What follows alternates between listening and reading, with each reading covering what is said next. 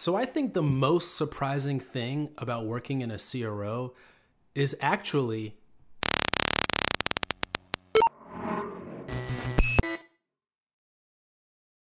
Hey guys, ECRG here, back with another video. Today we're going to talk about the most surprising thing about working in a CRO. Now, I first got started working in a CRO a number of years ago, and this was my first kind of big boy job coming out of university.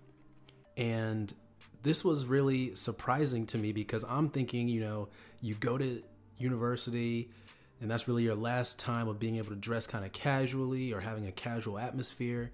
But once you finally get into the real world and start working, everything was business. I knew people were dressing business casual, but I thought that could mean, a blazer some days, definitely a shirt and a tie on many of the days. And then Friday would be kind of either they had a jeans day or maybe you could even unbutton your shirt. But wow, was that a surprise. So this was the most surprising thing to me about working in a CRO was the overall laid back atmosphere and the laid back culture. So this includes the dress and how people are just in general. So let's talk about the dress first. The dress is kind of crazy because they say business casual. Actually, they don't even really give you a dress code when you're first starting. But typically business casual when you're working in an office. So for guys, this is going to be like a button-down shirt tucked in with some slacks, some khakis, and some loafers or something like that. Or you could even do a polo when it's hot outside, tucked in, of course.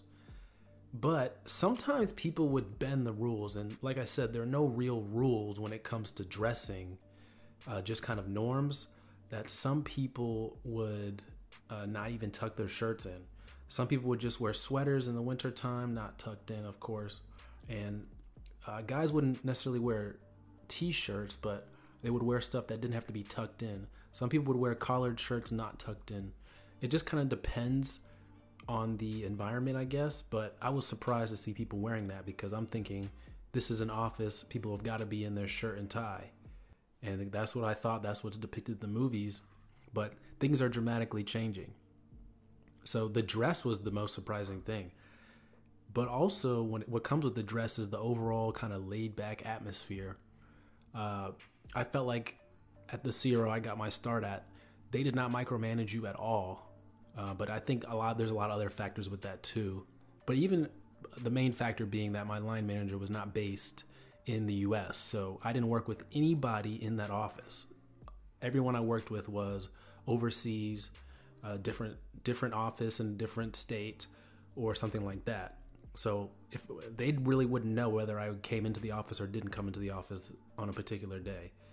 But that didn't really change my work ethic I came into the office every day I was supposed to, even though I could have gotten away with it very easily. But the overall atmosphere when it comes to, like taking PTO, like they always say yes unless you're in a database lock. Or, you having to work from home one day because, the plumber's coming to your house. He's got to fix something and you've got to let him in or something like that.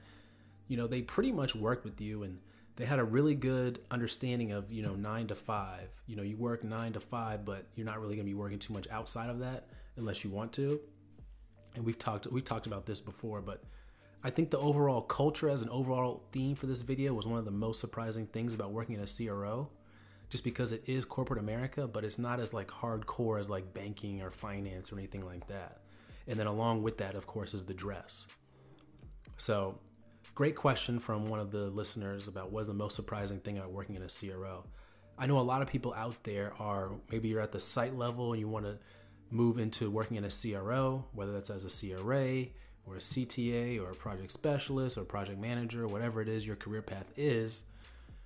I know a lot of people want to know what it's like being in a CRO, and maybe you're at the sponsor side and want to figure out what it's like working in a CRO also.